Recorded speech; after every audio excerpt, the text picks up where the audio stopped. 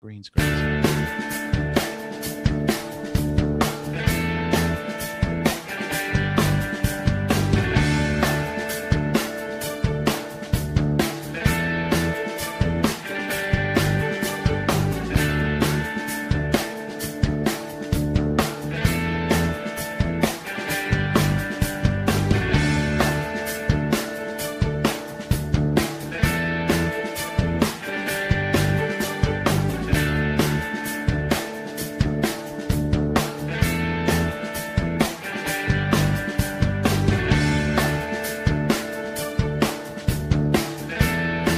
Well, hello and welcome to episode number 382 of the Plain Talking UK podcast. It's Carlos here, and in this week's show, a British airline makes the move to Airbus, a US airline makes its seats even smaller, and Virgin Atlantic make things all cozy on their A350s. Matt, cue the Patreon music. In the military this week, the UK sticks to its plan of retiring the venerable C-130 despite its great legacy. Qatar receives some new F-15s. The Nigerian Air Force operationalises its Super Tucanos. And you too could own your own Air Force base in Canada. That's the band U2, right? Yeah. So joining me this week across the other side of this glorious village we live in Suffolk in the east of England here, because I'm not with him this week, it is the legend that is Matt Smith. Well, I decided that I suffered enough last week by doing the entire show from outside that I thought I'd come and sit in the warm studio today. I hope you don't mind. Well, you could always do what your bottle says on it, Matt. My bottle? What does my bottle say? Hang on, you've confused me now. What? Next to you on the windowsill? I have a bottle on the windowsill. I see. Wow. Okay. Yeah. Sorry. Bit of unintentional branding just slipped in there. Oh, does that mean I have to put the little P logo in the bottom left-hand corner? No, we're gonna have to sort of we're gonna edit the show and blur that particular piece. Are we of the hackers video like? out, yeah. Are we hackers like? There we go. Anyway. So, not joining us this week, unfortunately, because he's very busy doing all different kind of work-related meetings and Zoom calls, and hopefully not Teams calls because he hates them. He does. Is Neville Bounds? Yes. He can't be with us this week, but as always this week, back with us as is our fourth member of the team, and it is the fantastic and amazing Armando. Hey guys, sorry I couldn't be on the show the last couple of weeks. I've been pretty busy zooming around the country. You know, see what you did there. See what you did there. Yeah. Thanks, Matt. Yeah, it's been pretty busy, but now it's a beautiful day here, and I was surprised here just about 10 minutes ago by our guest host. You certainly were, because Carlos, would you like to introduce our guest host? This week on the show, we have literally rolled out a red carpet from here in Suffolk all the way over to Armando's house, because this week, I can't believe I'm saying this. We're going to have to put this one in the diary, Matt. This week, our special guest on the show, it's the one, the only, it's Megan Carrion. Hello, Meg. It's me. Actually, as you are here, I do need to do something though, if I may be so bold. A happy birthday to you, happy birthday to you, happy birthday, dear Megan. Happy birthday to you. That was horrendous, wasn't it? Wow. Bravo. Happy birthday. If that hasn't put you off, she's going to leave now. And that's a wrap for me. Yeah, absolutely. Thanks very much. Just in case anyone's wondering, me and Matt are available for our parties, bar mitzvahs, anything. Right. Just send us an okay. email. You are. I'm trying to give it up. It's Lent and all that. Yeah. You know what? I can't remember, honestly, Matt. The last time me and you sang together, it must have been years I'll ago. tell you what. I'll tell you when it was. I'll tell you when it was. It was several Christmases ago, and it was the last time that Owen was actually here for Christmas. So there you go. That gives you an idea how. And we all came to the Swan, if you remember. Oh my word! Yes, I know that goes back a while. So that must be what 4 years ago. 4 years ago, I think now. Yeah. Anyway, carry on. Anyway, carry on. So, Speaking of carry on, Yes, quite absolutely. Yeah. how many spouses do you know would spend their birthday podcasting on an aviation podcast? This is perfect. I was just talking to a friend about how I don't feel like I am involved enough in your aviation passion. So this is a good way to do that. Quite. I'm starting off the next year on the right foot. Can we buy a Bonanza? I'm just worried. I thought I would take a shot at Right, that. I mean, worth a go, certainly, absolutely. Well done. I'm just worried we can't afford Megan's salary for Well, this. no, I there don't is know. that. Also, I think it's worth mentioning doing things on special days. I think it's probably worth mentioning, and if you had the misfortune of listening to me doing breakfast this morning, it's a certain person's wedding anniversary today as well. One Monsieur Carlos and the long-suffering Gemma, and it must be, and it is now 10 years. Can you believe it's 10 years since we all got very drunk at your expense, Carlos? no. It was such a long time ago. Imagine 10 years ago, Matt, we were all together at the barn, and yeah, it was. I was the master of ceremonies, wasn't You I? Busy, was. basically ordering people around all day, which I thoroughly enjoyed. I'll be honest. and he done it well. Trust me, he done it well. Indeed. Anyway, it's got nothing to do with aviation. Let's get let's get cracking. Let's get on. So, Armando, you have got just something for our roundup for this week, our weekly roundup. Haven't you? Some updates, information. Yeah, so according to Reuters.com this week, the Boeing 777-200 is owned by United Airlines, currently powered by the Pratt & Whitney PW4000-112. Engines will not be flying until early 22. This follows United Airlines flight that was heading to Honolulu in February that suffered an engine failure. I think we did a story on that. That 777 landed safely at Denver International soon after takeoff. Now, the United's chief commercial officer said that they were really disappointed that they were not able to fly these 777s with the Pratt & Whitney engines. As of now, the 777 aircraft are grounded, and they are considered large capacity domestic movers, and we use them for Hawaii and for hub to hub. So as of right now, we'll be flying well below where we like as far as capacity levels in Hawaii, or to Hawaii. Wow. There Okay. you go. There it Well, I is. think they are the only users. I think now of this particular engine power 777. But yeah, they need to get some new ones in if they want to get increase their capacity. But there you go. Indeed. Well, that just kind of shows that no one manufacturer in aviation is ever safe from a mechanical or safety decision related to mechanical or engineering. Absolutely, indeed. But then that's what it's there for, isn't it? I suppose that's the long and the short of it. That's what it's all about. That's it. So let's say a big thanks to everyone who's joined us in the chat room for the live show tonight. Can I quickly run through the list of family in here? Let's have a look. We have got Lee Davies. Hello to you, Lee. We've got Captain Cruz, Richard Adams, and scroll down. Here we go. We've got Nick Codling. Hello to you, Nick. Thanks for your feedback, Nick. Actually, we've got that coming up in a future show. We've also got Myla. Hello to you, Myla. Hope you are flying well. Mazouz Karim. Hello to you, Mazouz, one of our local listeners here. We have got Megan Carrin's also in the chat room. That's always good. I've heard of her. Where do I know her from? Tanya W. Hello to you, Tanya. Also there tonight. And Masha. Hello to you, Masha. Hope things have been brighter at your side of the Europe because it's been very gloomy and cloudy here today.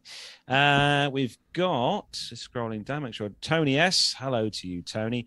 Arnie Carlson. Hello to you, Arnie. Good evening. Just make sure I don't miss anyone out. Aircraft 5 as well. Hello to you, Aircraft 5. Nice to see you in the chat room as well. And welcome to everyone who has tuned in this evening. Don't forget, if you are listening to the audio version of this show and you haven't already seen what our glorious faces look like, you can go over to YouTube, type in Plain Talking UK, and you'll find our page on there. Hit the subscribe and the bell icon patreon.com, which is right next door, to be notified when we are live and recording new episodes, because we would love to have you in the chat room. I'm sure the chat room would love to have you in the chat room as well, because we do have a fantastic chat room each week. So yeah, don't forget, click on those buttons. And Carlos, if you go to last week's notes, because of course it is the beginning of the month, which does mean one thing, doesn't it? Of course.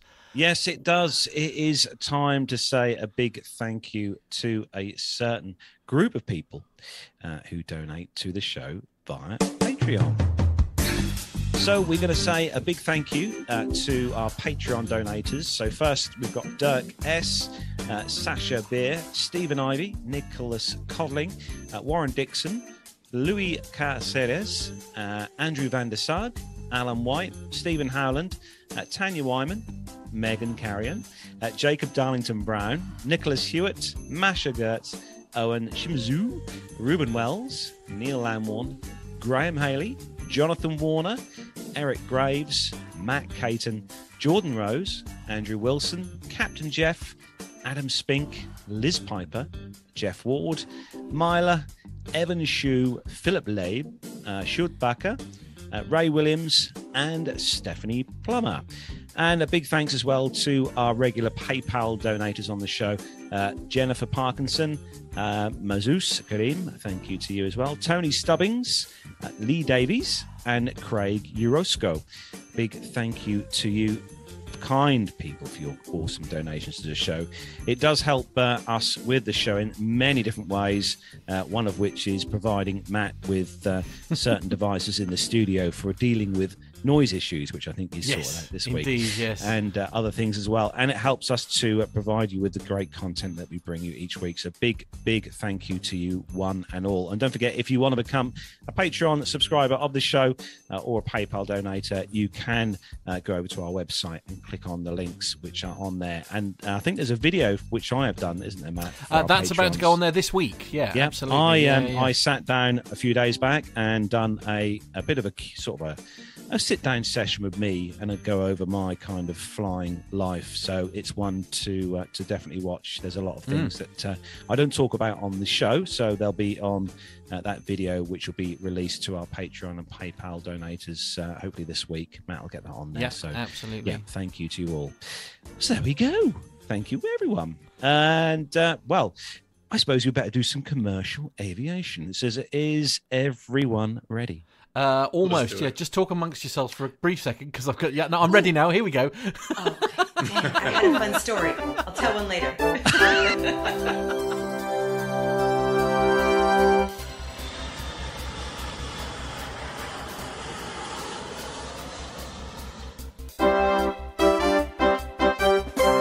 So, kicking off this week's first news story.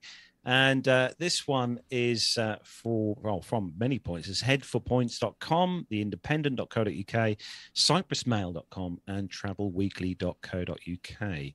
And actually, no, that's not, because I'm looking at last week's show notes now. So what am I saying? Very good. Yes. Okay. Oh, no, this is from cyprusmail.com. Actually, it is one of the sites I mentioned. It's from cyprusmail.com. That's a result.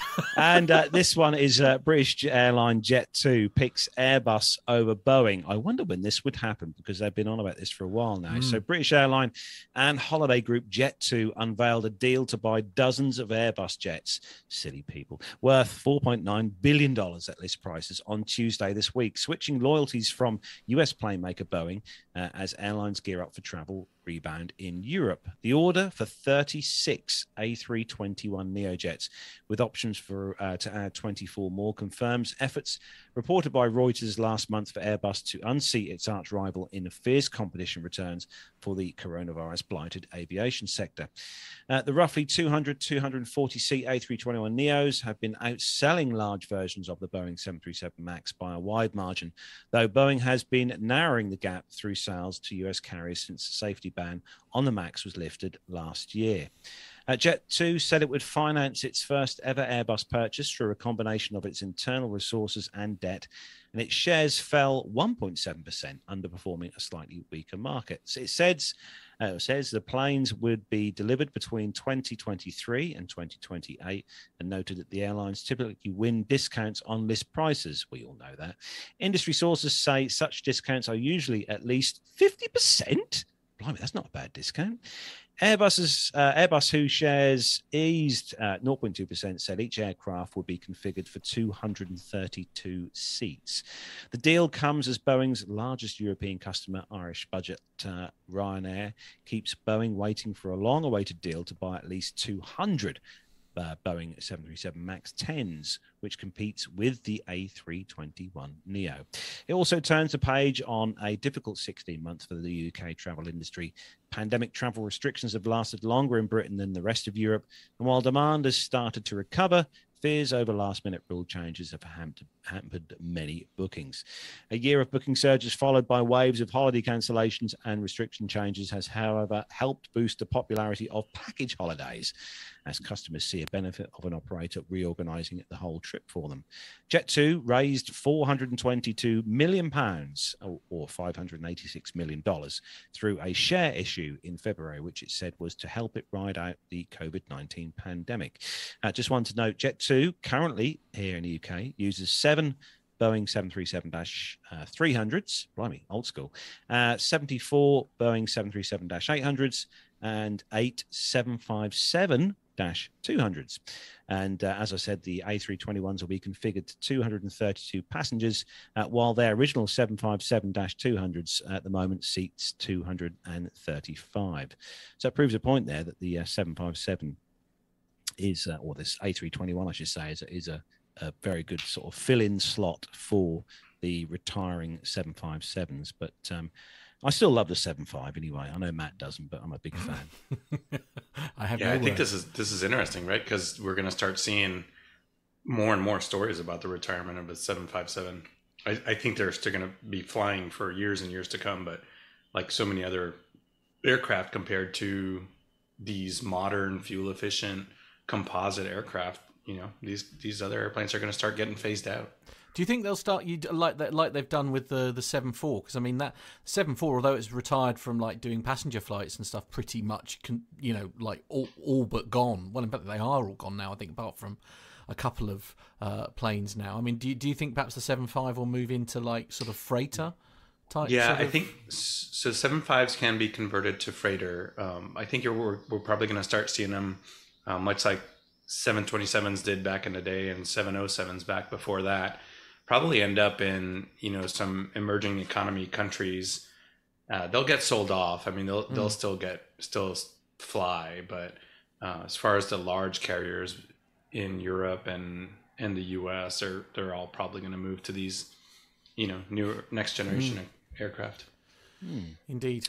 So Matt, you've got story number 2, and it's a kind of a tech kind of story just for you. Yeah, so this is on the aircraftinterioursinternational.com website, and the headline is Wireless IFE added to QantasLink passenger experience.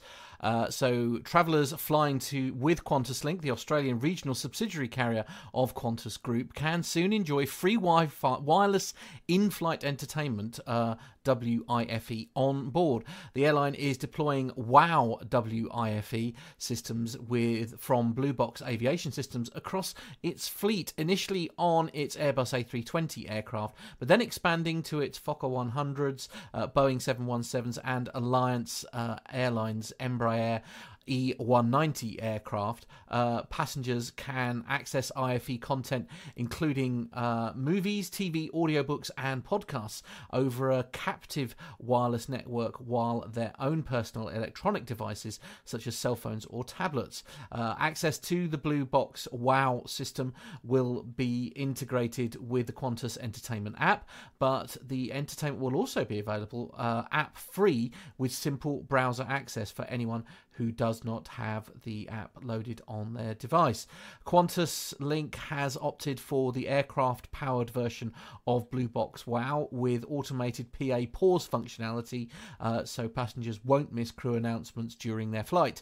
The aircraft-powered hardware, a compact unit that can be stowed in the overhead stowage bins, recently received an EASA STC for the Airbus A320 family aircraft and will be modified for use on other aircraft types in Qantas Link's fleet. Now, Carlos, you got me a picture for this, didn't you? And I must admit, I am quite astounded at how tiny this bit of tech is. I mean, it is ridiculous. I mean, it just looks like a massive battery. That's literally all it looks like, and it's essentially a powered box. I dare say it'll run on you know, I don't know what is the power system tends to be in these aircraft, Armando. What voltage is available?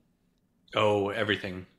Oh, really? Okay. There's everything. There's 12 volt systems. There's 24 volt, 28 volt systems. There's 115 volt systems. There's 400 hertz systems.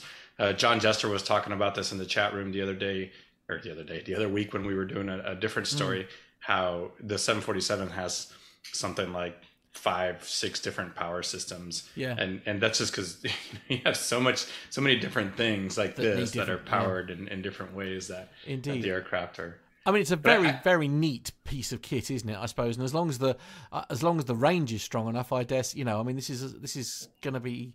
I mean, you could literally, using that and the passengers' devices, you could literally put IFE on any aircraft, couldn't you, with this little box? Yeah. I have a question for our guest host. Well, I want to say there will never be a good excuse for missing this podcast now. There you go. Yeah, but how do we get it on their box? That's the. I mean, how much did you guys pay her to be here? I'm looking forward to the fee is currently undisclosed, Armando. That is too high to mention. Yeah, absolutely. No, you know what? Despite the fact that Megan and I actually met we didn't meet on the aircraft. We met at the bar. The airport. Right. At the airport at the bar. They are synonymous. We don't fly together very often. So if you were flying by yourself, are you a book person? Oh, yeah. Or are you in-flight entertainment? Nah. You're not going to watch movies or anything? Mm-mm. So even if the IFE is decent, for example, you wouldn't be, like the screen was in front of you, would you watch a film over reading a book, or would it just be a book? It would just be a book. I never have an opportunity to just sit down and disconnect. So I take the dedicated time on a flight to disconnect, weirdly enough. Actually, Meg, are you a Kindle girl or a real proper? Good. Yeah, I need to have paper. Yeah.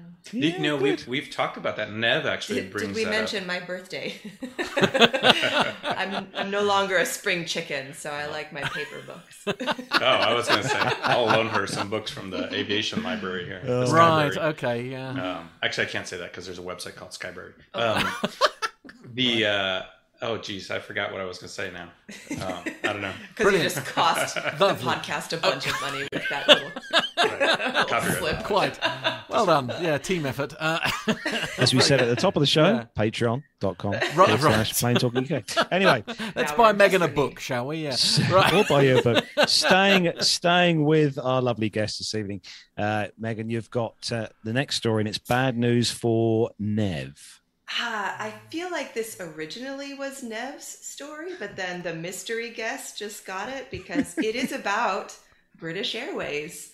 This is from simpleflying.com. British Airways removes the A380 from their schedule until late March 2022. In its latest scheduled changes, British Airways has removed the Airbus A380. The shift ties in with the launch of the IATA summer season on March 26th, but could be subject to further changes due to the evolving nature of the current situation. British Airways CEO Sean Doyle has been reasonably clear that he expects the giant of the skies to return to his airline's fleet. Nev, happy days.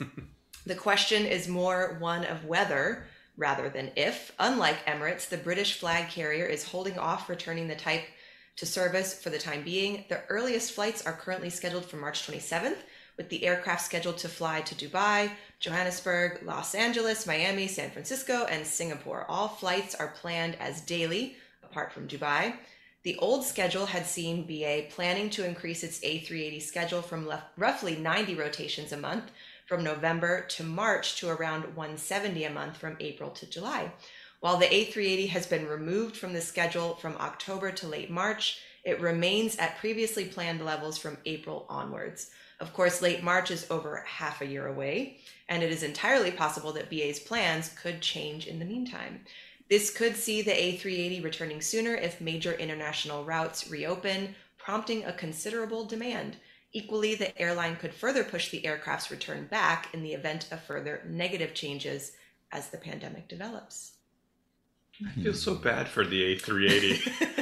It's on, it's off, it's getting retired, it's not getting retired. Lee Davies, just said that the boss of Qantas said that the A380 is perfect for its big markets. BA is bringing him back. Oh, it's like the little airplane that could. Like, it's not a little airplane; it's the world's biggest airplane. But yeah. I just feel so bad for it, But we've said this before, haven't we? It's an aircraft that basically arrived too late, isn't it? I mean, it should have come much, much earlier, and then perhaps there would have been the love for it. I mean, people love the aircraft. That isn't the issue. It's just it's no longer financially viable. I think that is the issue, isn't it? Judging by the stories that we keep running every week about this aircraft, I'm so glad that we've had the luck, me and Gemma, to travel on the 380 as many times as we have. So, but I thought it was nice. It was if you're in the window seat on them, because the curvature of the fuselage is quite more considerable than other airlines. How is the boarding process? I hate boarding an airplane that has 100 people on it. I can't imagine 600 people or whatever they cram into those. It's no different, actually, to be honest with you, Armando. It's no different to boarding, like I say, a 777 or a 330. The time it takes to board, because they normally have two air corridors onto the, what do you call them? It's got them up there. The jetways, that's the one. Jetways onto the aircraft. So they're filling up at kind of boat 2 different doors, so they fill up fairly quick. But no, in the passenger experience, they're nice, roomy. Matt, I think you'd love them because there's tons of room, especially with Emirates, even in economy. I'd love it just because it wasn't a 757 for no other reason than because of that. And I'll tell you what, the best thing with Qantas, we flew back with Qantas on the 380 once from Dubai back to London Heathrow. And the best thing about Qantas's A380s is that they have a cookie bar at the rear where the steps you have are. my full attention. And it's a help yourself cookie bar. And I did help myself. Once again, you have my full attention. Including my rucksack, which also helped itself. And my carry-on. Anyway, moving swiftly on before anyone from Qantas was watching the show. Bill's coming in for cookies here. Right, yeah, I quite believe it, yeah. Armando, good news for your side of the pond. Yeah, we're going to take it local with this story. Funny enough, I've spent quite a bit of time in Roswell, New Mexico, but this is from rdrnews.com. An education group plans for a 2021 youth aviation event. An aviation and STEM, or science, technology, engineering, and math event for an area middle school and high school students plans to make its return to Roswell, New Mexico in October. The non-for-profit New Mexico Aero Education is gearing up to hold the 8th annual Aviation Aerospace STEM Expo on October 14th at the Roswell Air Center and its nearby hangars. That's according to Bill Short, a lead organizer and educational and career exploration event. The expo would not occur in 2020, of course, because of the pandemic and related restrictions, but it was held at the Air Center in 2019, the first time it was hosted in Roswell. That year, about 3,500 students from around the state came to the event. Now, they said, we have promised Roswell 3 years of doing the event. We had such a successful event in 2019 that we thought there was a huge interest. And there are jobs and a need down there for people to get involved in aviation. So we thought that we should focus on going there at least one more time. Now, he said that his group would like to see Eastern New Mexico University in Roswell, one of its partners in 2019 and the 2021 Expo, hold the Roswell event in future years. The non-for-profit then would plan to hold a similar event somewhere else in the state.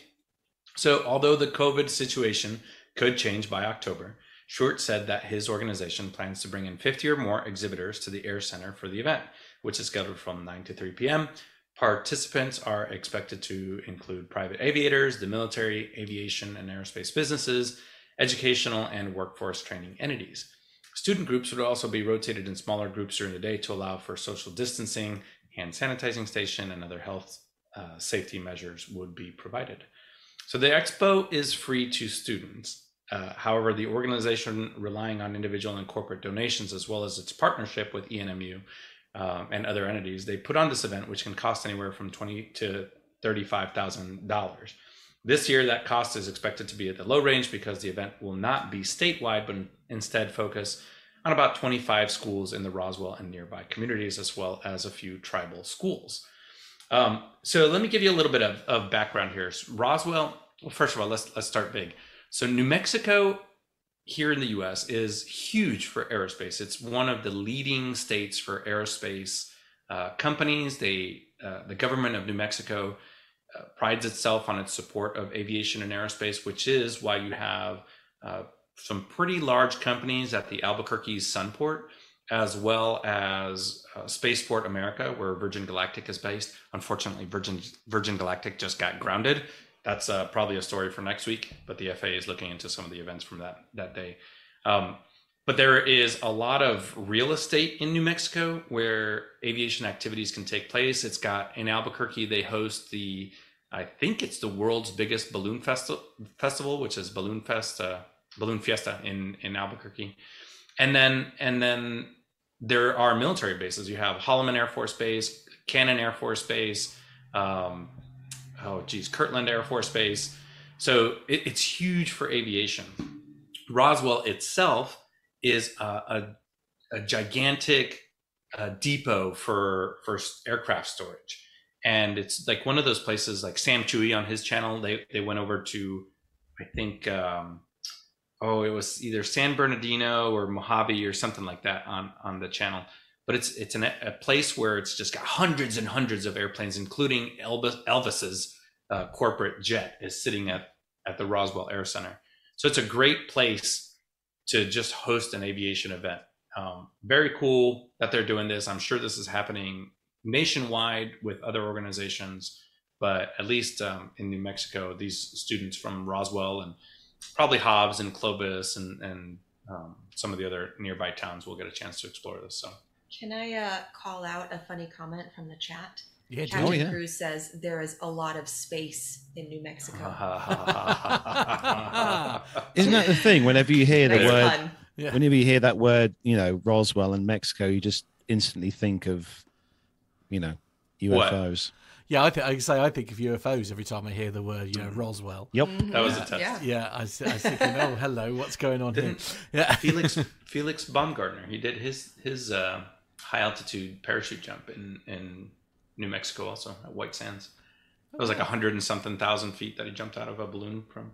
As you do. Sounds crazy. Yeah. I could say absolutely bonkers. Yeah. Very cool. Cool local story there in Roswell, but hey, we're all about getting youth into aviation, and look up your local STEM camp. Absolutely. Yeah. You guys have some great things for young people in the US. Oh, definitely. And we do here in the UK, but you do have some good things in the US. Yeah. So moving on to the next story. This is from breakingtravelnews.com, and great for couples, this one. Virgin Atlantic introduces the booth to the A350.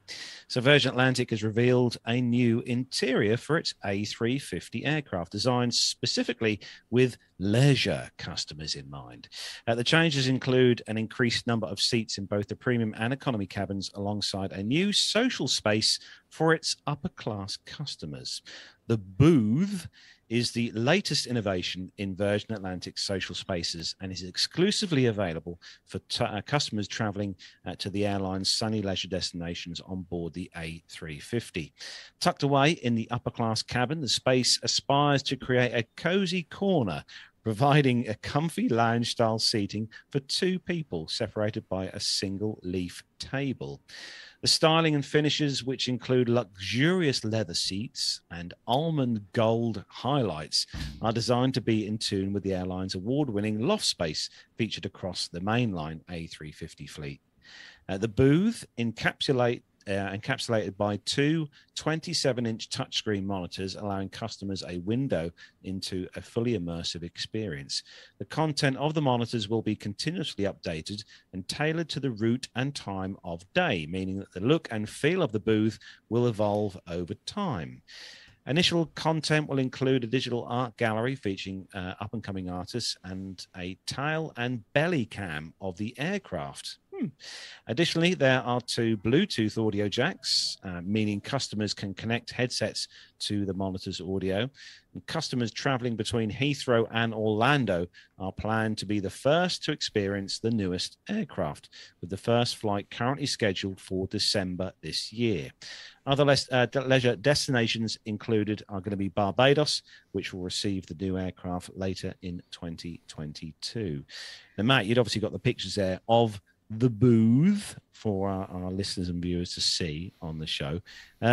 What are your thoughts, Armando? I can see you shaking your head there. Go on, Megan. Obviously, Carlos, this was going to be your anniversary gift, but because their first flight is going to be between Heathrow and Orlando, and I don't know about travel during COVID, and so we tried to make that deal, but they just wouldn't have it, and sorry. Oops. Also, I would like to... No, you can't negate that point. Also, I would like to say that this cozy corner providing comfy lounge style seating for 2 separated by a single leaf table sounds an awful lot like your RV. Yeah, it sounds like a camper. It does. No, it really does. I don't know if this is. I don't see that as a luxury thing. Do you know what I mean? I mean, my idea of a luxury thing is a bit of space. Yeah. It's like I mean, the business class thing. That the whole exciting thing about that is yes, definitely, no grumbles there. But it's that whole lie flat bed thing. You've got space. I mean, if you had that space to yourself without the silly table in the middle, I might be more excited, or if you want to go down that route of like luxury and all that kind of thing, then like the A380 with its bar, I mean, I just think, to me, that is luxury on an aeroplane. Do you know what I mean? Where you can actually go and grab a drink. You're almost expected to wander around and socialise while you're 30,000 feet in the air, or whatever the silly number is that you fly at. I don't really know. But Virgin Atlantic put some cool LED lighting on it, so it's super 80s, and so now it's Oh, don't say that, because Carlos will cry. Because if you've ever seen his truck, it's got the most ridiculous amount of LED lights you've ever seen in your entire... 80s is trending. Is it? Right. Yeah. Yes. I mean, it's to be honest with you... Which must mean that I'm trending. That's my birth year. Right. Okay. Yeah. I mean, I have to admit the Carlos's truck looks very much like something not of this country, I'll be honest with you, especially with It's got a look about it. That sounds like a compliment to me. Yeah, all right. So would you prefer a cozy couch if they took that space and I would personally. Couch? Yeah. Maybe, I don't know. Yeah. Yeah, it doesn't say it's got. It's got that smack of sort of like 60s diner about it. Do you know what I mean, with the little fold away table and stuff. It doesn't smack to me the height of luxury and something that I'd want to do. I mean, you go there with your mates for a milkshake. That's what I see when I see those pictures.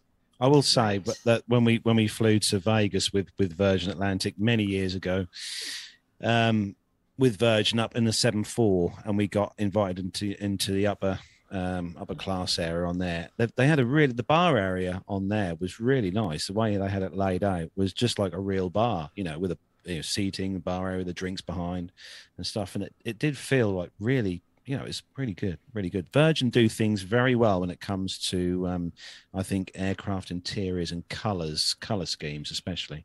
But I genuinely think they've missed a trick here. It doesn't sit well with me at all. I just don't think it's any good, personally.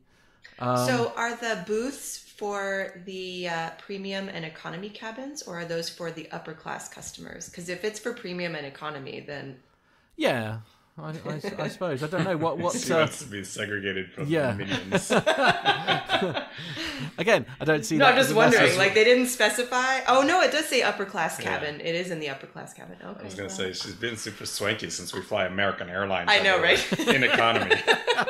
I mean, I'm just jealous of the people who can afford this kind of thing. That's well, all. yeah. That's what this really I is. think that's. I think we're all in the same boat here. I mean, I must say. I want to point out some chat room comments from Yeah, Captain do go on. Cruz saying boy. that Yeah, go on. if it wasn't for that silly table in the middle of the way, surely these people would use these cozy corner for something nefarious. And he goes on to say that when Virgin Atlantic first introduced large diaper change down, fold down tables in larger toilets, they were always broken off the hinges for some reason. Right. Okay. Heavy babies, of course. Heavy babies, yes. Heavy babies. Heavy babies. That's clearly what it is. Now, actually, I found from the archive. Actually, here we go. Now, tell me that doesn't. What does that look like to you? Somebody described that picture to me. That is Carlos's truck. I should just stress. That looks like a Ghostbusters truck. Oh, don't say that. That makes it cool. You've That ruined just make what it I was. cool. I was going to say, it looks like Roswell, New Mexico. Yeah, absolutely. See that coming It has down the lots of road at space in night. it. Yeah, absolutely. Come on, I'm sporting the American Eagle in the background there. Come on. He does. Oh, really? Yeah. He does occasionally send me a video from his truck. Parked, of course, not from driving. Right? No. He'd never do that. No. With some good old country music and Yeah, absolutely. Americana Yeah. music. Nice. Nothing wrong with that. Oh my Anyway, goodness me. Matt, you.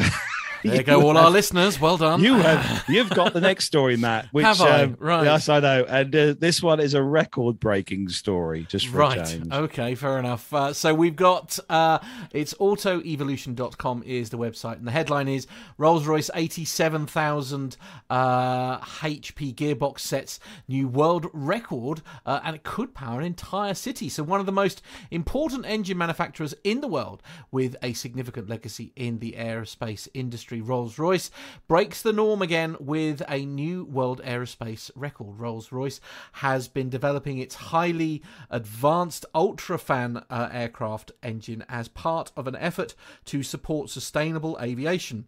According to the company's estimates, it's going to take time for this particular sector to transition to sustainable fuels, which will inevitably become with greater costs compared to traditional fuel, at least in the beginning. Highly efficient, innovative engines such as UltraFan will become an important factor in making this transition easier by increasing performance and reducing costs. An important component of the UltraFan is the power gearbox, the PGB, that has recently set a new world record. Tests at the company's Dachwelz facility near Berlin demonstrated its ability to reach an astounding power level of 87,000 horsepower or 67 megawatts. Enough to power a town the size of the British city Bath, which is 29 kilometres squared. This performance record marks a milestone in the development of the next generation aircraft engine. Thanks to the PGB, the UltraFan engine is 25% more fuel efficient compared to the first generation of Rolls-Royce Trent engines. In fact, the PGB has what is called a planetary design, and each planet can hold the force of a Trent XWB engine by enabling the rear turbine of the engine to run at high speed, while the front fan runs at lower speed. This gearbox makes the engine more efficient at various thrust levels. Testing of this cutting-edge gearbox began in 2017 at the dedicated test facility. Before this new record, previous power tests showed its ability to manage the equivalent power of an entire grid of Formula One cars. Other demonstrations included the flight simulations with integrated gearbox through different flight phases. The record-breaking power gearbox is set to be delivered for the UltraFan demonstrator engine UF001 by the end of the year. The first test of the next generation engine will be conducted entirely on sustainable fuels. Now, Armando, what are we thinking about this? I mean, it sounds quite... it sounds exciting. I mean, is it genuinely, a step forward? Oh, sure. So it's interesting. The power gearbox is just a portion of a jet engine. It could be a portion of a jet engine, a turbine engine, a couple different parts, right? So the ability for the gearbox itself to have the capacity of 87,000 horsepower is pretty significant. That won't be what the engine puts out at the end of the day, right? Because you have a lot of loss in different parts of the engine as it's rotating. When they're talking about the planetary gears, you have to take things that are spinning really, really, really fast and then reduce them down to pseudo really, really, really fast, and then that gets reduced down to a really fast. And in the case of turboprops, and that gets reduced down even more to 1700 RPM. So it'll just be basic fast. It'll be basic fast, yeah. It goes, I mean, in a turbine engine, it goes from somewhere around the 40,000 RPM at the power turbine to something like 1700 RPM. So it gets reduced down a couple times, right? Those numbers vary wildly depending on the engine. Those numbers are specific to the PT6, right? Which is your most common turboprop engine.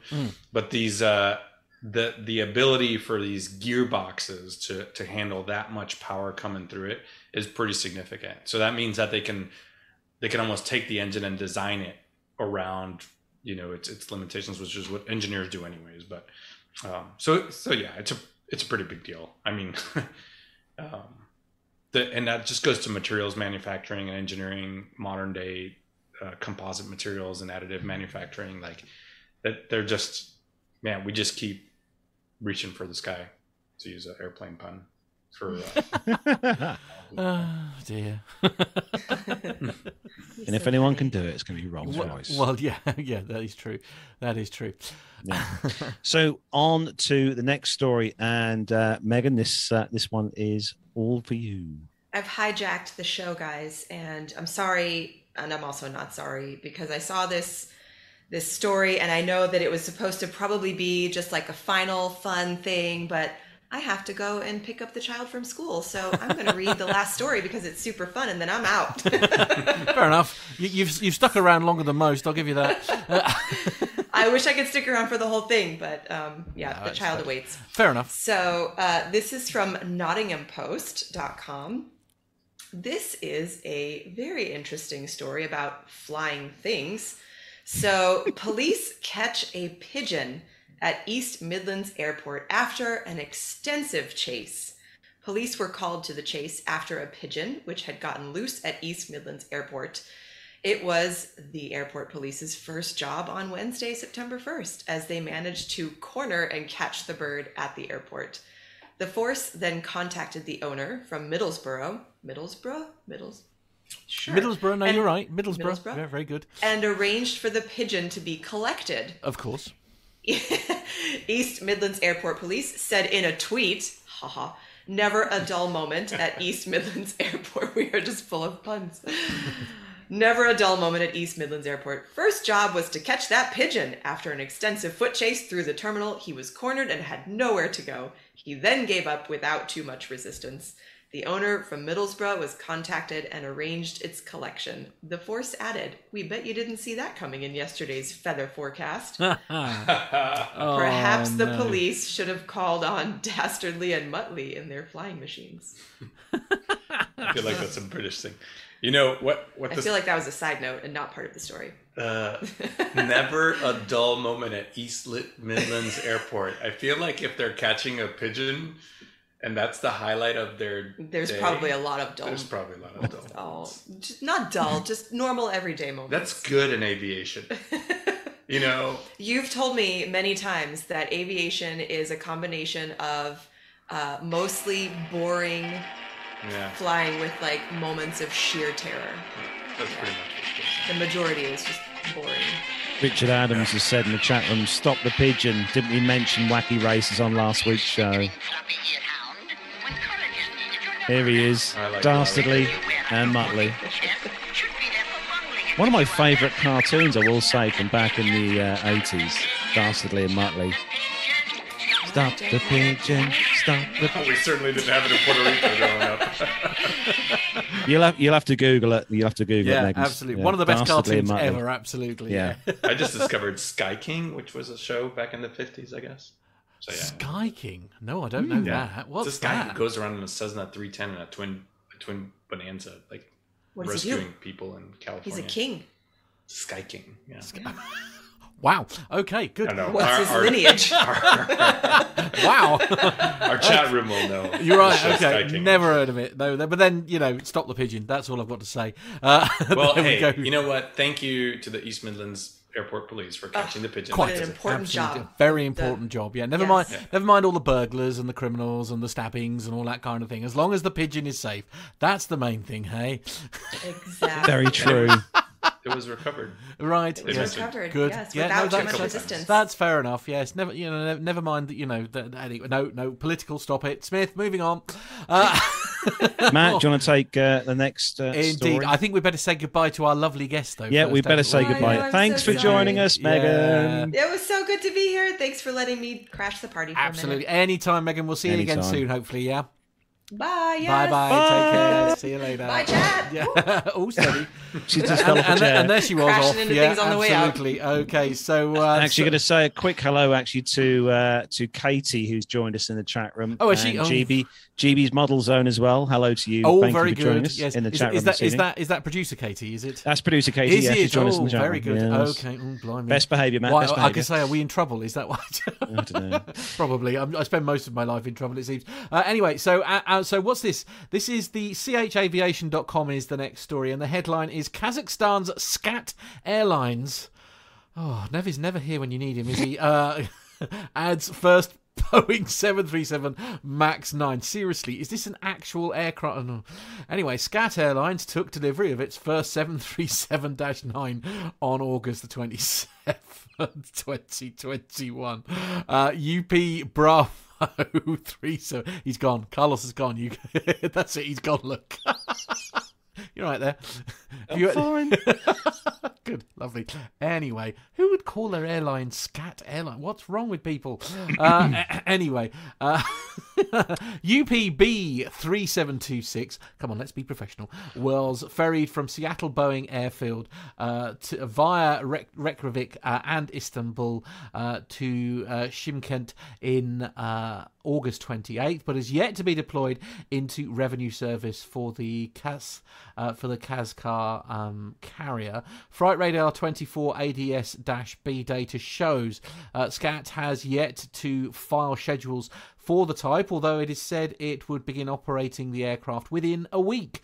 The jet is configured for up to 213 passengers in a single class layout. The newly delivered Dash 9 joins SCAT's 737-8, which the aircraft took in March 2018 and reactivated after a nearly 2-year grounding in February 2021. The carrier has a further 4 Boeing 737 MAX on firm order from Boeing, all of which are Dash 9 variants. Deliveries are scheduled over the next 2 years. Besides the 2 737 MAX aircraft, SCAT Airlines also operates 5 737-300s, 3 737-500s, 1 737-700, 2 737-800s, 4 757-200s, 1 767-300ER, and 7 CRJ-200s.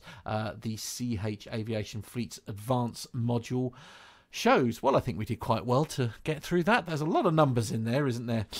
A lot of numbers. A lot also, of numbers indeed. Also, it's good to see some more airlines taking on the Max. I know it's had its absolutely. issues, but it's, I think it's starting to win back some praise from the airlines. Now, I did read a thing online actually this week that there was an airline in the US that had been reviewing the fuel saving figures for the Max, and that it was quite big. It was quite a high percentage of money they'd saved per seat mile using the Max as opposed to the standard, the original engined 737. So it does save money and it's more fuel efficient. So that's always good. Certainly agreed there. So Armando, you've got the next story, and you guys are having some serious water issues over in the US right now. Oh yeah, we've had hurricanes, we've had tropical storms, we've got fires going on out west. It's pretty much a Nicolas Cage movie in the United States right now.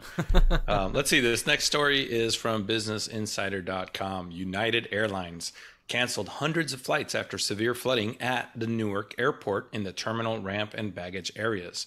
So the remnants of Hurricane Ida brought severe flooding to the airport on Wednesday, leaving a river of water throughout the terminal, baggage area, and the ramp. United Airlines was forced to cancel. This is one of their hubs, is Newark, but they were forced to cancel hundreds of flights on Wednesday and Thursday, according to FlightAware, leaving passengers stranded at the flooded airport. So they said, due to conditions at Newark Liberty Airport resulting from the overnight severe weather in the region, we have temporarily suspended operations. Our teams at Newark are working to assist our customers and expect to resume flights later this afternoon, depending on the conditions at the time. So according to National Weather Service, the airport got over 3 inches of rain in 1 hour between 8 and 9 p.m. on Tuesday night, and 8 inches of total on Wednesday in Newark. Most of the canceled flight activity was, of course, United Airlines, which it has a major operating base out of this airport. Some passengers on Twitter voiced their frustration over the challenges of reaching United customer service amid the chaos. Many expressed distaste over the airline's lack of communication over how to retrieve their luggage or change flights. There's a couple tweets in there. Please, people, be patient. If an airport is flooded, trust me, they got bigger problems on their hands than your carry-on luggage. Sometimes you just got to smile at people. Yeah. Yeah, this is huge, right? Everything is running underground. You've got power lines, you've got electricity, communications, fuel lines. Everything is running underground at a major airport like Newark, and including some tunnels for the baggage cars to go through, for emergency services. Like all these things are running through there. The air traffic control ground, the surface radars, which are on top of each terminal, their communications are running underground. So I mean, taking it away from aviation for a moment, if I may. I mean, obviously you've got the subway in New York as well. I mean, that must have some severe issues going on as well. Oh yeah, absolutely. I mean, these weather systems create just absolute havoc in all of transportation and emergency services and public utilities and things like that. But it's the safest thing to do. Not to mention, from an aviation standpoint, standing water on a ramp is very difficult to navigate around with the ground service equipment, to all your tugs and baggage carts and all that stuff. But landing in those conditions extends your takeoff and landing rolls significantly. So absolutely the safest thing to do is just shut things down for a couple hours and figure out where you're going to go from there. But true. I was going to ask a question, Armando, which you might know. How far above or ASL is Newark? It's not much. I think Newark's probably 30, 40 feet maximum. Oh, right. Wow. I just wonder whether it's set in quite a low area of the US. That's all. Well, Newark Airport is right on. Somebody is going to correct me. I think it's the Hudson River, because the East River is on the east side of Manhattan. So I think it's right on the Hudson River, which is at sea level. It all empties out right into the bay there.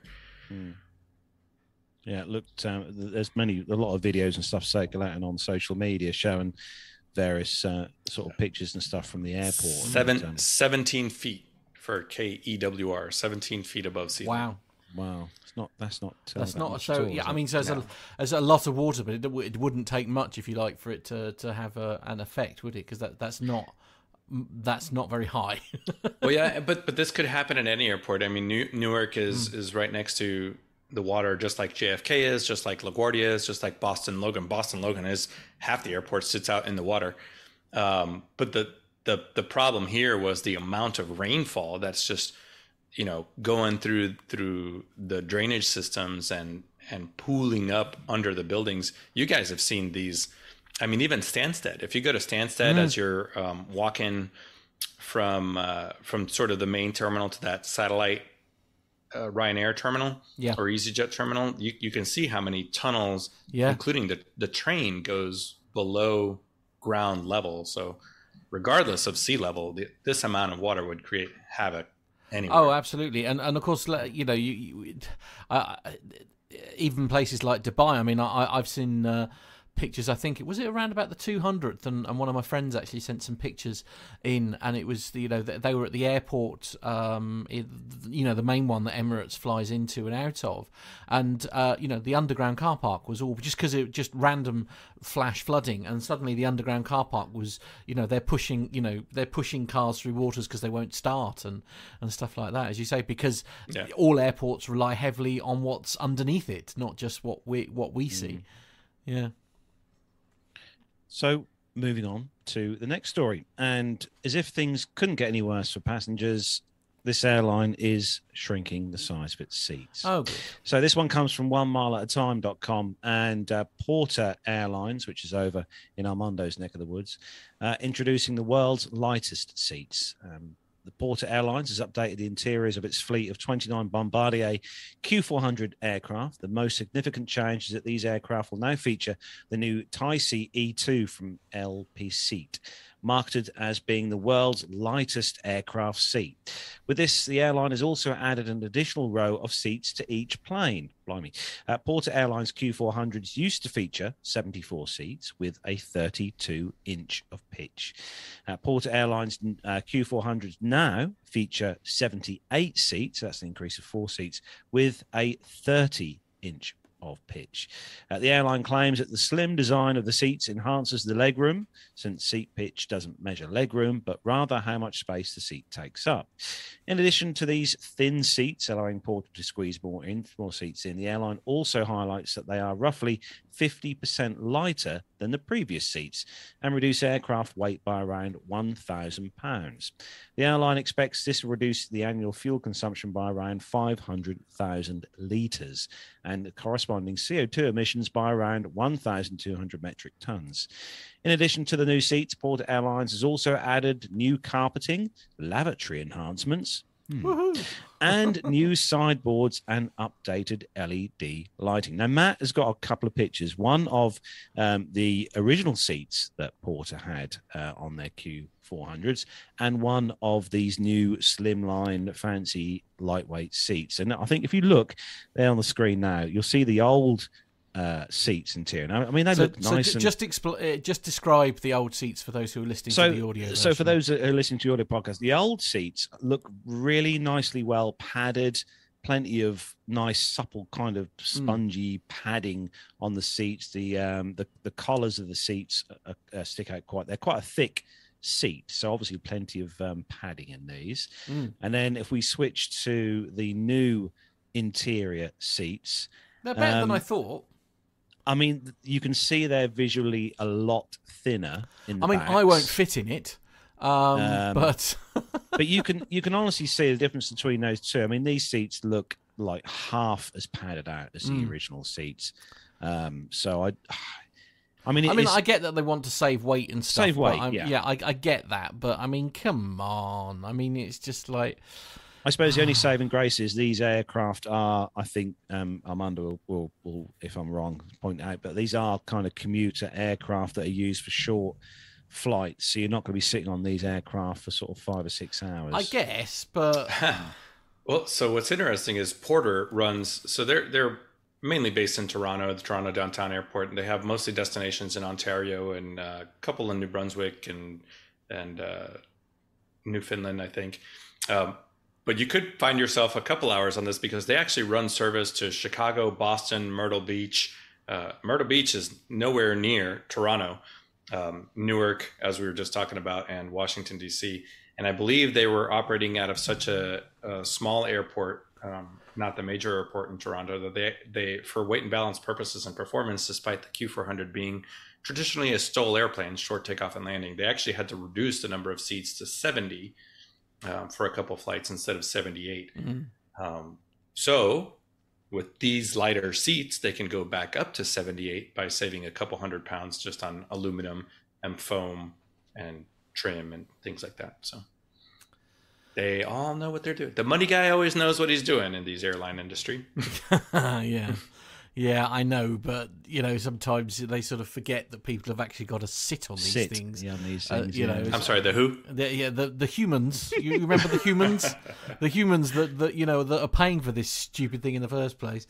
I just put in the chat room there. There's a conversation going in there, and I just put in there that for me, the worst seating was on Virgin Atlantic's A330. Really? Flew Okay. on Right. in economy, and those seats were like, geez, not great. They were not great. No, not okay. for the length of flight that we're on anyway. With those, they were pretty Indeed. hideous. Yeah, indeed. Okay, let's move on to the the next story. Yes. Yeah, Matt, this is great. I chose this Right. especially for you because I knew you'd love this. But so the headline says the 10 things that annoy us most after a holiday. So this is from the Derby Telegraph. Be interesting to hear Armando's take on some of these as well. Landing on home soil to an empty fridge has been revealed as the biggest annoyance for Brits when returning from holiday, according to brand new research by EasyJet, followed by a mountain of post-holiday washing, 67%, and unpacking suitcases, 62%. The research was commissioned as the airline launches a brand new food delivery partnership with Uber Eats to help its hungry passengers coming home from holiday flights in September and help alleviate the leading post-holiday annoyance. As part of the partnership, EasyJet and Uber have created a special post-holiday fridge filler menu from Sainsbury's, which means weary post-holiday passengers can order the top post-holiday cupboard and fridge essentials with zero stress.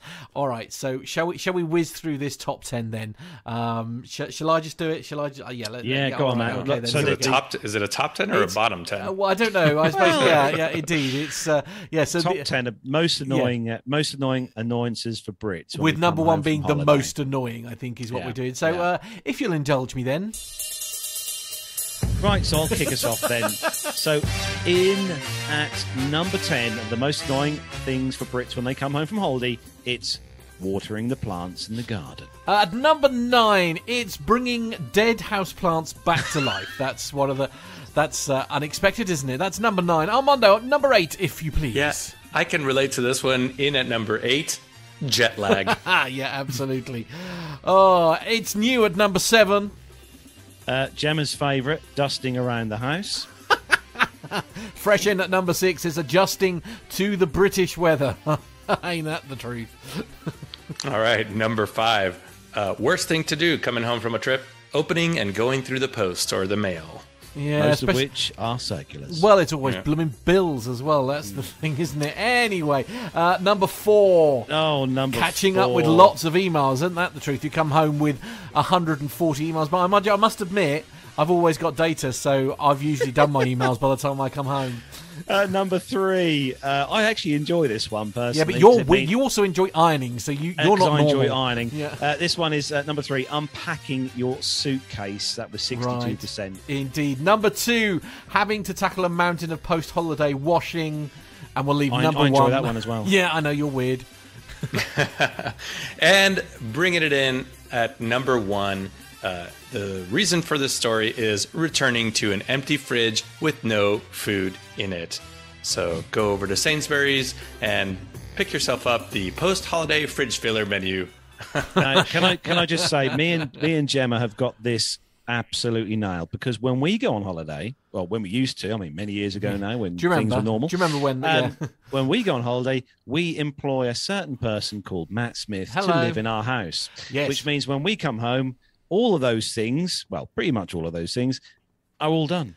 I mean, there is that, yeah. I mean, I've usually done even my bed laundry by the time you come home as well. To be fair, so I'm a fairly good guest. The only thing that he has missed on there is because the top annoyance, which is the empty fridge. I have usually emptied your fridge by the time you come back. Yeah. so we still tick the box there. It has to be said. For me, it's cleaning. I will deep clean the house before a trip so I can come home to a clean house. I like it. We've got some great ones in Yeah, the chat go room. on. Richard Adams says his one is Coming Home at All. Yeah, I mean, there is totally that. agree with you. Yeah, I'll give you that. Nick Codling has got another brilliant one here. For Nick Codling, from him, it's getting to the return airport only for it to be full of other Brits. I mean, that is definitely a lose there. It's Armando, this is the most random thing here. Got nothing to do with anything here. I mean, so for us, it's like coming home and finding, it's a bit like the Germans pinching the best loungers. Do you know what I mean? It's that sort of thing. Is there a sort of like a pet peeve of like a nation that you're just like, oh, really?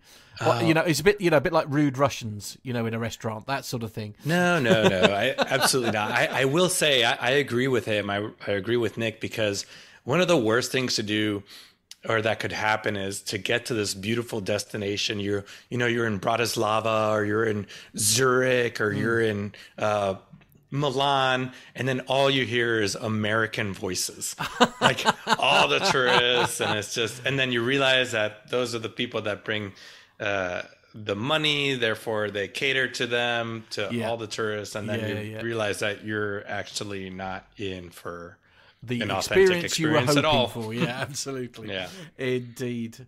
Right. Okay. We need to press on, because I'm determined to get finished. Because somebody has an anniversary to go to. I know. So I do. We need to. So that is cracking. where we bring the commercial news to a close. So our next part of the show, then, that we've got for you this week is obviously our Caption This Just for Fun that we run on our Facebook page. So for those of you who do follow us on Facebook, hopefully you all follow us on Facebook, Plain Talking UK, will know on a Wednesday, all being well, I post a certain picture or a picture of something aviation related.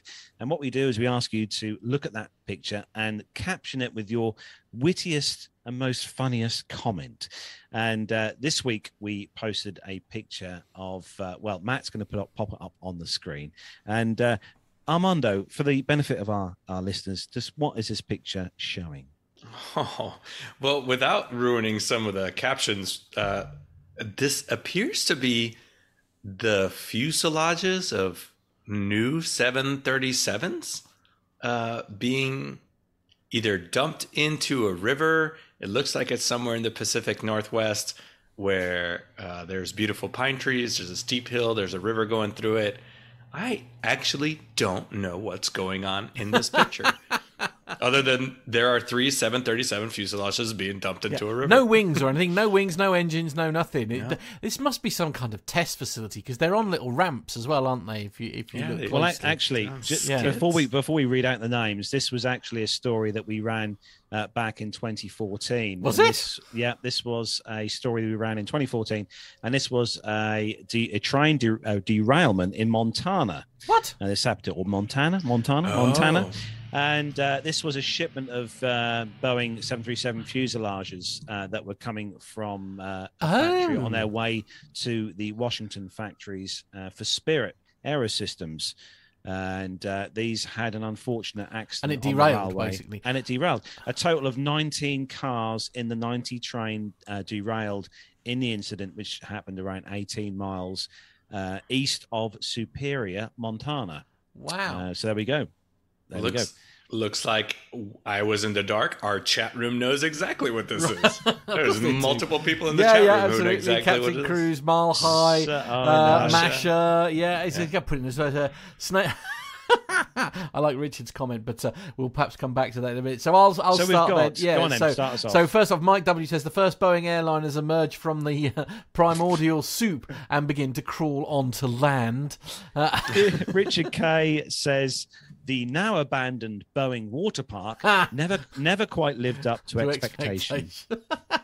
Steve V says, no, they're not lost. They're just merely uncertain of their position. Dario says more bin liners needed to clean up this particular mess.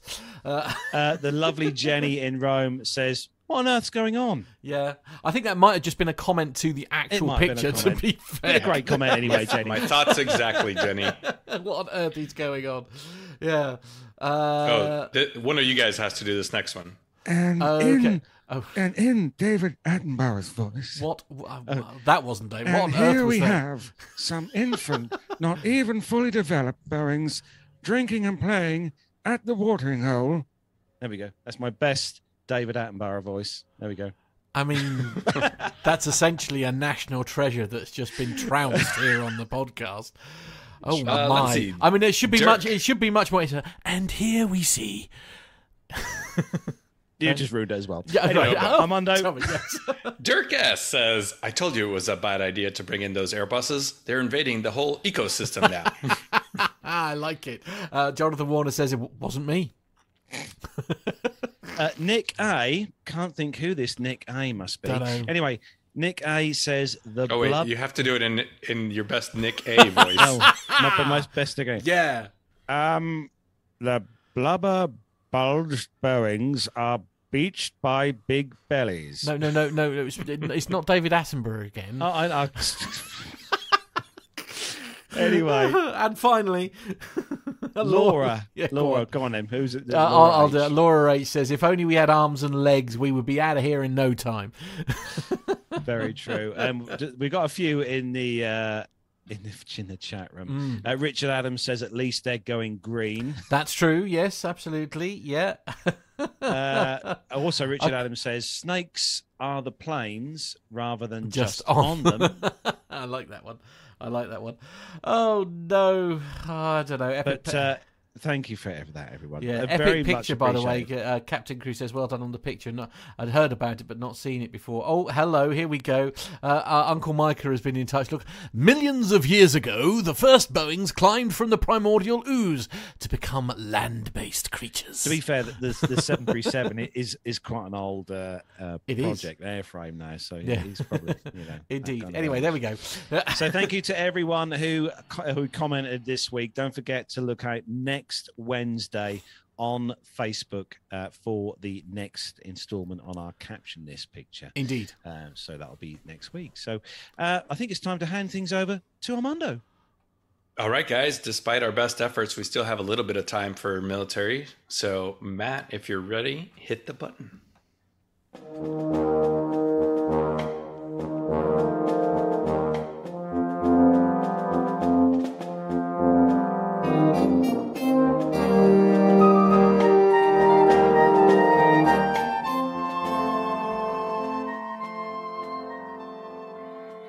You know, guys, I just realized what happened here. Megan had to leave just in time for the military. So even she's not a fan. My goodness. Let's see. Your own wife can't bear it. I know. Her and Nev are probably texting right now. Right, yeah, absolutely. Yeah, with Captain Al jumping in here and there as well. Yeah, it's okay. The loyalists will stick with us. Yeah. Let's see. Anyways, from defensenews.com, after the Afghanistan evacuation mission, the UK RAF is still not re-examining its plans to retire its C-130s. The arduous airlift demands of the Afghanistan evacuation mission haven't changed the UK RAF's plans to retire its C-130s by 2023, according to its top officer, who said on August 27th, this is the first large-scale operation that we've done with our A400s, and it demonstrated that this is an aircraft with real potential and enormous capability.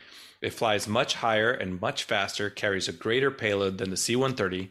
So, as every month goes by, my confidence in that decision grows. That's from RAF Air Chief Marshal Mike Wigston in an interview with Defense News. So the RAF ultimately transported more than 15,000 people out of Kabul from August 14th to August 28th, according to the Ministry of Defense. Wigston, who visited the United States last week to attend the Space Symposium, spoke to Defense News on Friday evening during the last hours of the UK's presence in Afghanistan. At that point, the RAF had evacuated about 8,500 Afghans, an estimated 4,500 UK passport or visa holders, and 1,500 people from other nations, according to Wigston. About 500 to 1,000 others awaited the last RAF flights out of Kabul. He continued on to say, we have stopped taking in new people for processing over the next few hours. Those 500 to 1,000 people remaining will be taken out.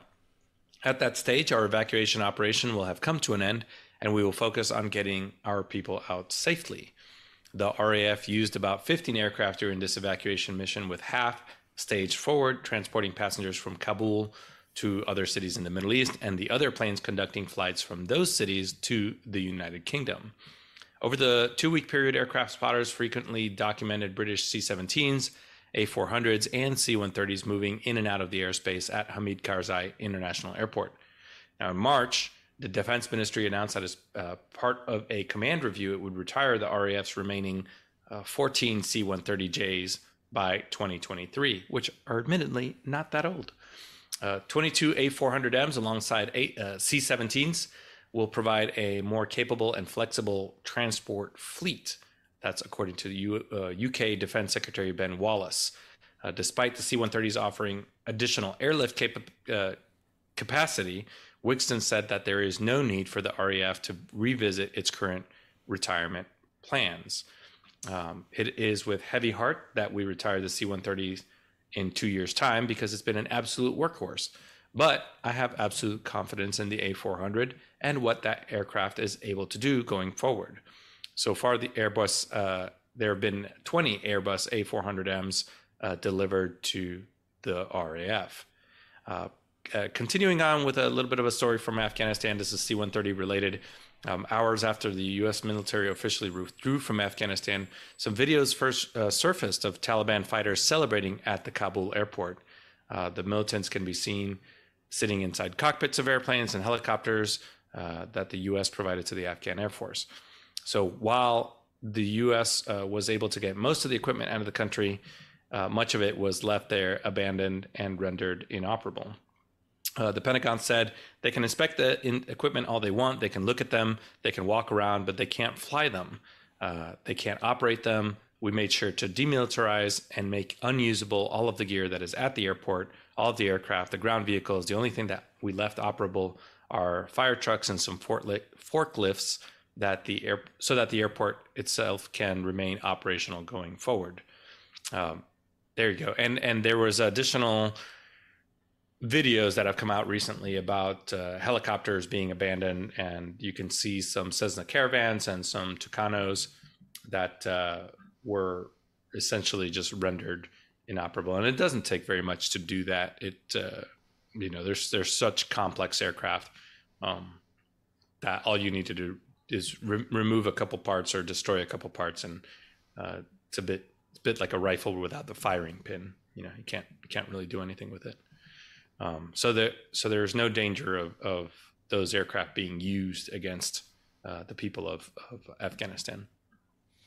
I will say we were lucky enough, well, where me and Matt live in here in the UK, we're lucky enough to have quite a good amount of these. We actually had a couple of these come over, C-130s fly over early this week, actually right over where I work, which is very off-putting when you're trying to concentrate on something.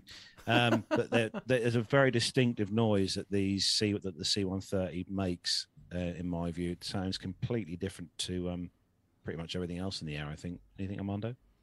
Oh, yeah. I mean, there's an old joke that says these are the 4 fans of freedom. But the C-130s, the J model specifically, has only been around for, I guess 20 years, from its inception, but a lot of them were delivered in the mid 2000s.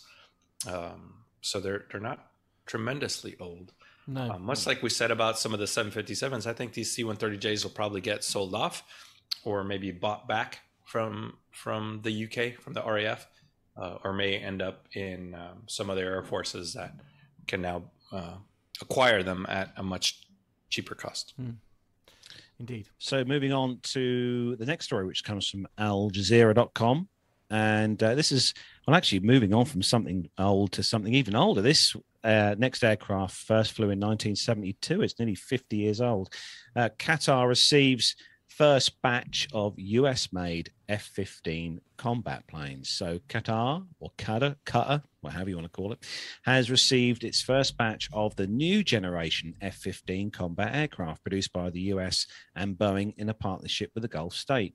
The rollout took rollout took place on Wednesday in a ceremony at Boeing's headquarters in the U.S. state of Missouri, with the Qatari Minister of State and Defense Affairs, Khalid bin Mohammed Al Thani, in attendance. The minister said Qatar is acquiring the aircraft for defense purposes, adding that the new aircraft have better combat specifications and are faster than the old F-15s.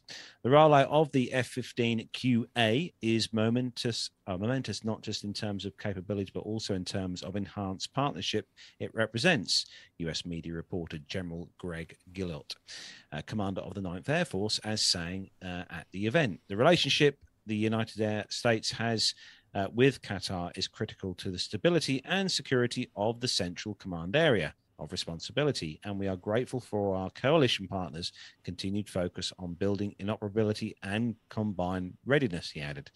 Qatar signed agreements to buy warplanes from the US and some European nations in 2017 after a political dispute broke out between it and its neighbors, Saudi Arabia and the United Arab Emirates, Egypt and Bahrain. After the feuding, Gulf nations imposed a blockade on Doha as it agreed with the Washington and Boeing to produce at least 30 aircraft equipped with the latest technical means. Experts say the new F-15QA fighter jets are among the best in terms of speed and maneuverability during offensive and defensive missions. Boeing has provided maintenance and logistics support for Qatar F-15QA program during the pre-delivery pilot training, which began earlier this year. In addition, Boeing will establish and operate an aircrew and maintenance training center for the Qatar Emiri Air Force at Al Uaid Air Base through 2024, while also providing in-country spares and logistics support once aircraft are delivered, according to US media reports. Now, it's not bad considering, as I said, this aircraft first flew in 1972. There have been the A, the B model, the C model, the D, the J, the D and the J, and now this Q and A model. But actually introduced into service, Matt, in 1976. Always good year that. Good year that was. Yeah. Yeah, this F-15QA is actually it's an upgraded version of the F-15E Strike Eagle, and it's similar, if not identical, to the F-15SA, which has been delivered to Saudi Arabia, as you can see, SAQA. But these aircraft are upgraded with their digital flight systems, digital sort of fly-by-wire control systems. They have upgraded electronics warfare suites, infrared suites, and a little bit different radars. So they're just as capable, if not a little bit more capable, than the standard F-15E. And with these contracts, as kind of the story says, you know, they'll include the aircraft themselves, but then there's weapons, there's training, there's ground support, there's operational support. So it's a pretty big deal for Qatar to have these aircraft as part of their inventory. Actually, just looking at the comments Miles High made in the chat room just now, and we're just talking about this aircraft, and it spurred a thought in people's heads that apparently, according to news I saw this week, and apparently according to news that Miles High saw this week, as many people have seen, the new Top Gun film has been put back again for its release date. It's like the 460 millionth time now that this film has been put back. I noticed the new Bond film is finally coming out at the end of the month. I'm quite excited about that. Yeah, well, this new Top Gun film is due to come out in November this year. But why have they done it again? Apparently, the report that I read online this week said it was due to the rising amount of COVID-19 cases in the US. Oh, right. Oh, okay. Which kind of made me think, well, I'm hoping to watch it in this country. Yeah, but they won't then because it's too big. It's because the US guys guys want to see the film before we do. That's what it is. I know they don't like it when it's the other way around. That's what it is. Yeah, maximum profit. Right. Yeah, absolutely. And Mark Webster is saying, delayed again. I had planned that night. He got a date for that night. Nice work, Mark. Hey, you know what? I also had a planned date night to go watch Top Gun, and I also bought Megan a new book to take with me to the movie theater. Right, so that she... Right, yes, okay. Well, that's nice, because... It counts as quality time together. Right, okay. She can read in the dark, right? She eats lots of carrots, yeah. Actually, Matt, you know this. Gemma thoroughly enjoyed the Top Gun film. Yes, I know, but she watches it for slightly different reasons to what you watch. I thought she enjoyed the aviation content. Yes, of course, that's exactly. Yeah, if you want to think that, Carlos, that's fine. We're going to move on though. Let's just say she's a volleyball enthusiast. Yes, that's it. Yes, absolutely. Yes, that there was nothing to enjoy there at all. Story number 3 in the military, he says, moving on rapidly before we end up being sued or something, is the headline is Nigerian Air Force Super Tucanos Super Tucanos ready to fight against ISIS with US Air Force training. So the Nigerian Air Force has about a squadron's worth of light attack aircraft, their pilots and maintainers trained by the US Air Force personnel to fight terrorists in the African nation. US Africa Command noted the induction ceremony for the A-25 Super Tucano, a turboprop light attack aircraft, in an August 31 release. So far, 64 pilots and maintenance crews with the Nigerian Air Force have trained at Moody Air Force Base, Georgia, with the US Air Force's 81st Fighter Squadron, according to the release. The Super Tucano can conduct intelligence, surveillance and reconnaissance missions and precision air-to-ground strikes, according to the Africa Command Base. Nigeria had long sought the aircraft for use in its fight against Boko Haram militants and the ISIS West Africa branch, which threatens Nigeria's security. The US approved the sale of A-29s to Nigeria, a package that included training, munitions, related equipment and logistics and maintenance support. It also included multi-year construction to improve the airbase. The $500 million deal is the largest foreign military sales program in sub-Saharan Africa, according to the AFRICOM news release. The A-29 is a prime tool to help Nigeria combat violent extremism and is vital to sustained deterrence, said General Jeff Harrigan, US Air Forces in Europe Air Forces Africa Commander. Blimey. The total package deal, air crew and maintainer training, precision-guided weapon delivery and more, highlights our enduring partnership with the Nigerian Air Force and our commitment to enabling their successes where we can. Gosh, that's... Have you flown had a chance to fly one of these yet, Armando? No, I've never flown a Super Tucano. There's one out at Reno. Every year I lurk around their aircraft, hoping to get a ride in the backseat or something like that. Usually I lurk around with a semblance of a camera and a microphone, hoping that they'll just make eye contact with me and then I can just walk over and talk to them about it. So since Reno is here in 2 weeks, I will do the same this year again and lurk around their Super Tucano to get a backseat ride. Backseat? So you'd be a front seat. Well, it depends on the instructor and how much they trust me and this trustworthy face. Do they not know who you are? Yes, and they let him in the back despite that. That's the. Let me tell you, I'm a big old nobody at the Reno Air Races. There are some amazing pilots. I've talked about it 100 times, from all different backgrounds, from military pilots, commercial pilots, private pilots. Everybody's out there just doing amazing things in airplanes. But sticking with the Super Tucano, it's an airplane, as we have mentioned over the past, almost 2 years, 3 years now on the show. The Air Force was looking at a light attack, the U.S. Air Force light attack aircraft. The Super Tucano was pretty much fitting the bill. For whatever reason, they didn't purchase it. But one of the biggest reasons that they were looking at it is because it's an exportable aircraft. It's an aircraft that is simple to operate, cheap to operate, and can have some pretty significant capabilities for an aircraft. An Air Force that may not have the advanced technology and training systems for aircraft. But so there you go. So the Nigerians getting this Super Tucano is pretty big in their fight against the terrorist groups, Boko Haram. Actually, just quickly before we move on, I was just looking at reading up about this the particular aircraft, and according to the stats from the site, they reckon this aircraft, the structure, is corrosion protected, which is a good idea. And also, it says here that the side hinged canopy has a windshield able to withstand bird strike impacts of up to 310 miles per hour. Ouch.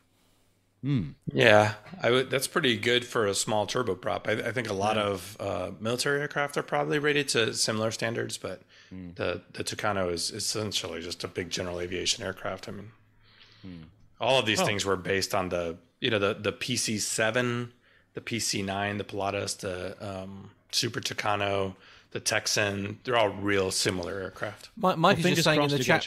I can say Mike is just saying in the chat room here. I thought the USAF made it very clear they didn't want to purchase the Super Tucano.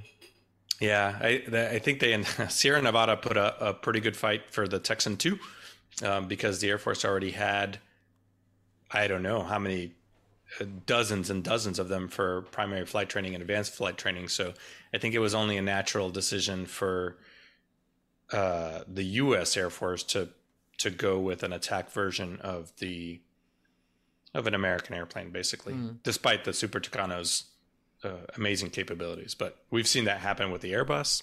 You know, we were going to buy an Airbus tanker, the MRTT, but at the end of the day, the KC-67, right? The 767, yeah, won out. So yeah, I'm kind of with Mike on this one. Sometimes your taxpayer decisions up in the Pentagon don't make sense. But with the last story, we've got good news for anyone who's got some money down the back of the sofa. Oh, God, right. Who wants to take that? I can take this. Yeah, it was supposed to be Matt, just because I wanted him to continue reading military acronyms. But okay, I can do it. Yes, okay. So fancy owning a World War II Canadian Air Force base? This is warbirdnews.com.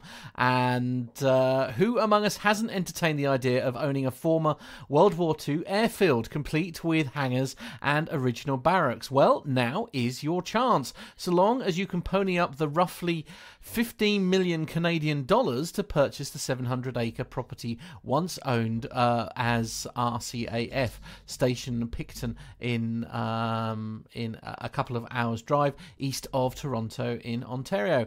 This base was one of dozens of such facilities which sprang up across Canada between 1940 and 1945 as part of the British Commonwealth Air Training Plan. Each of them helped provide Allied air forces with thousands of highly capable flights and maintenance personnel during the Second World War. RCAF Station Picton formally opened in April 1941. The base hosted the Royal Air Force's number 31 Bombing and Gunnery School, which offered 6-week training courses in bombing, navigation and aerial gunnery. Student pilots and bombardiers I said it properly. Yes, thanks, Mother. Could hone their bombardment techniques and can we accuracy. get a recording of that, please? Diary entry. Indeed. 3rd of September. 2040 hours. I would love to just have a recording of Mama Smith saying "Bombardier." Indeed. All right, leave it with me. I forgot anyway, the dog's getting involved Alfie. now. See now what you've started. See what you've started anyway. In 1968, Canada's shut up, Alfie. 3 independent military services merged to form the Canadian Forces. So consequently, Camp Picton underwent another name change to become Canadian Forces Base Picton. But this was short-lived as the Canadian Forces closed the base in September 1969, selling the site to the town's former mayor, H.J. McFarland.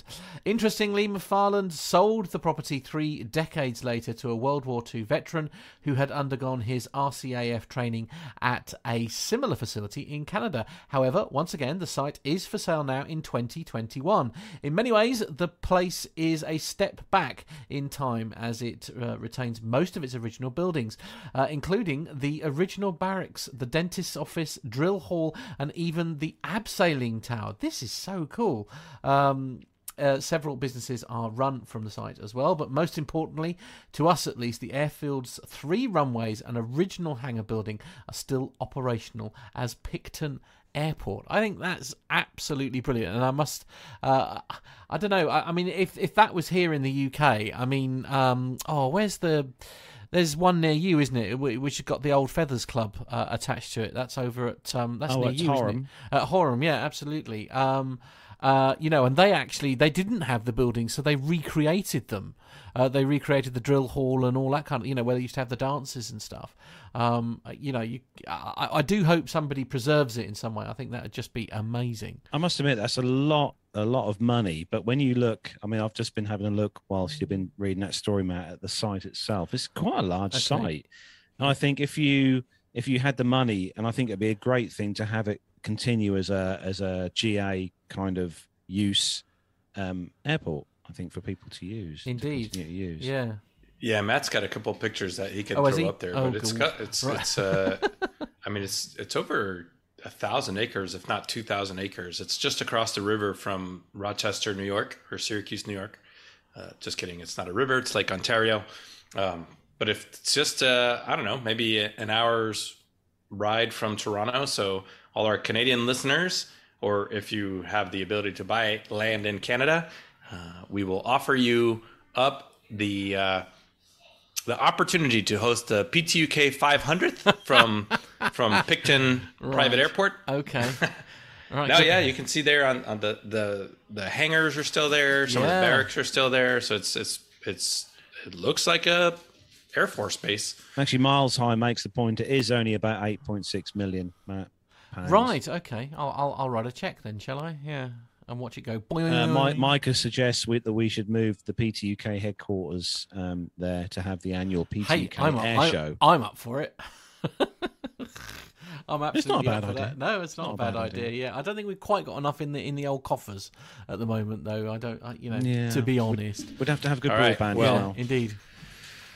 I take back my comments about my lovely bride avoiding the military stories. Apparently, she's been lurking this whole time and listening just outside the door. Yes, indeed, as you do. Indeed, that is what we bring. She can shuffle back to her camera if she wants now. That's all right. I'll stay here. Oh, He moved the mic setup and everything. We like just to sit excluded next, me. Yeah, we like to sit next to each other anyway. Right. It's like you know each other. It's lovely.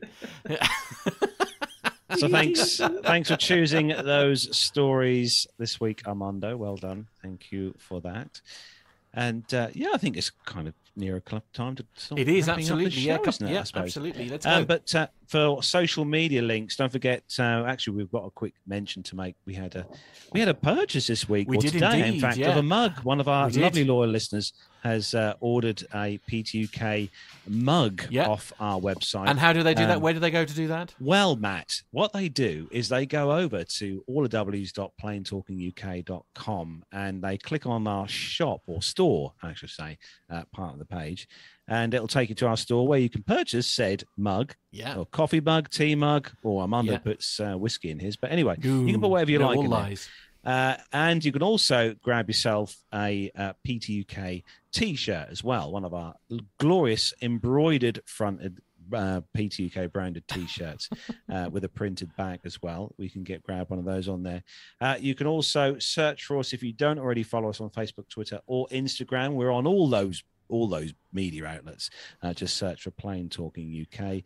And also that WhatsApp number. We haven't had any in this week. So if you're we've had loads. We have had loads. Yeah, we have had loads in. We'll have to get it up. We'll have to get you set up so you can look at it on a browser again. Yes, I know.